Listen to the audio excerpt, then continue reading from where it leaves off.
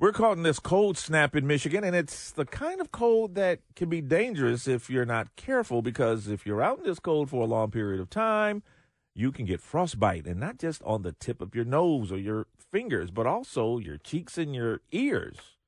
We're going to have another frigid high temperature today, and when you factor in the wind, that wind chill factor, well, that will be below zero, so it's going to be chilly out there. On the JR Morning Live line to let us know the warning signs for frostbite, hypothermia, and other cold-related illnesses is Dr. Jason Vieder. He's head of Henry Ford Health's Department of Emergency Medicine. Dr. Vieder, welcome to JR Morning. Good morning. How are you? We're great. And in these temperatures, how long does it take for frostbite to develop, and what are some of the warning signs? Yeah, so frostbite, when it gets to this kind of temperature, when you're around 0 degrees and you're not properly clothed, it can take about a half hour to get frostbite. But as the wind chill makes it colder, if you're at about 15 below, it could take 15 minutes. So it does not take very long. It's really important that if you're going to go outside, that you're really properly dressed, because it's very dangerous if you're not. And some of the warning signs? Yeah, so some of the warning signs, frostbite kind of comes in a couple different flavors. At first, you get something called frost nip. That's kind of the first indicator that you're getting yourself into trouble. And that's when you can get some red skin, you can get some tingling, you can start to feel a little bit of numbness. Then that will progress to frostbite. Frostbite is when your skin can get white, it gets very cold, sometimes it can look hard and waxy. You can start to feel clumsy or drowsy, fatigued. Those are signs that things are really starting to go poorly. That can then progress to slurred speech, confusion, difficulty with your breathing, and even heart rhythm irregularities.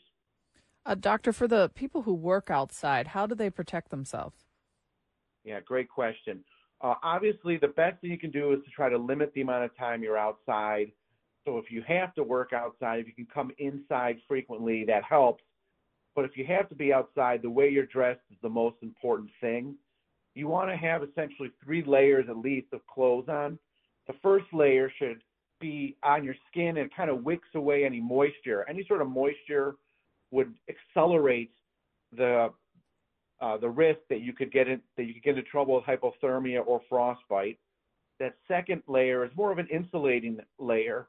And then the last layer is keeping the elements away from your skin. Wearing a hat is very important.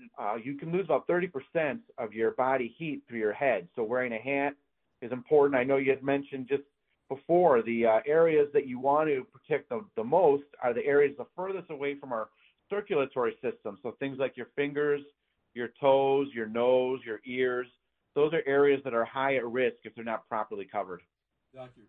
Doctor, we know that the kids are going to get out and play in the snow when it gets a little bit warmer. You mentioned that we want clothing that will wick the moisture away from our skin. What about the moisture that might get on their faces while they're playing? How quickly would that accelerate the process of frostbite? That would definitely accelerate any sort of potential for frostbite. With kids, the kids still want to go outside and play and make a snowman and things like that. It's just, once again, about making sure they're not outside for long periods of time and to really have their face covered. Yeah. So make sure that everything is covered as best as possible to decrease their exposure. I'm asking for a dad that may have done that 30 years ago. When that does happen, if you do get a case of frostbite, how much does that impact you and make you vulnerable to future cases? Does it make it easier for you to get frostbite in the future?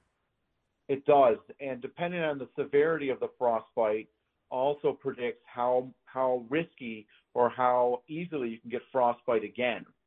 If you do get any sort of symptoms of frostbite, what's important is, once again, is to come inside to try and get warm.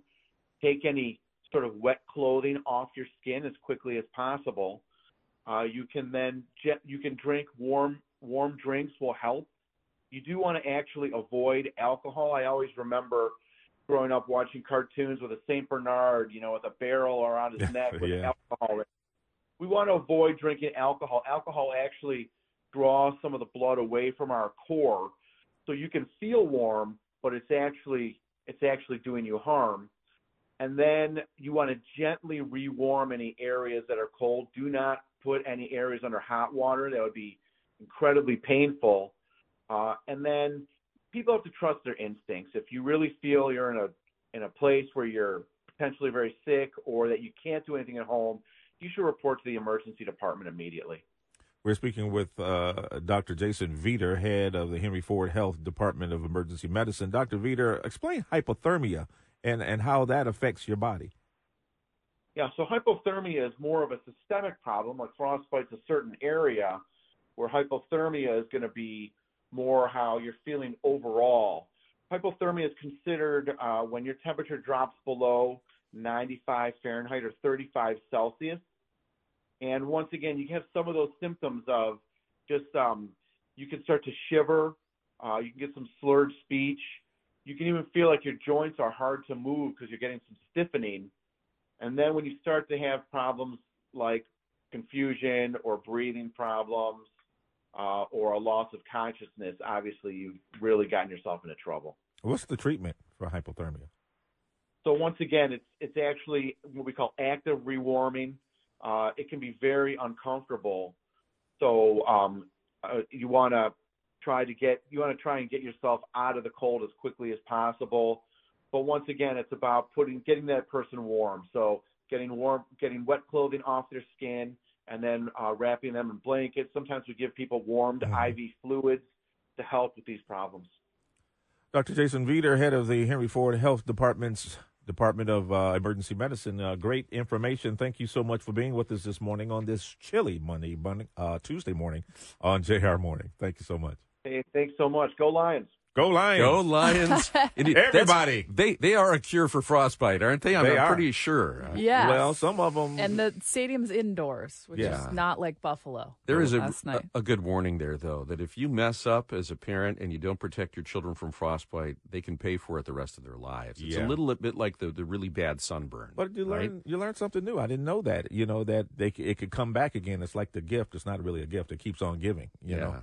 Yeah, present company learned it the hard way. It's 6:58 on News Talk 760.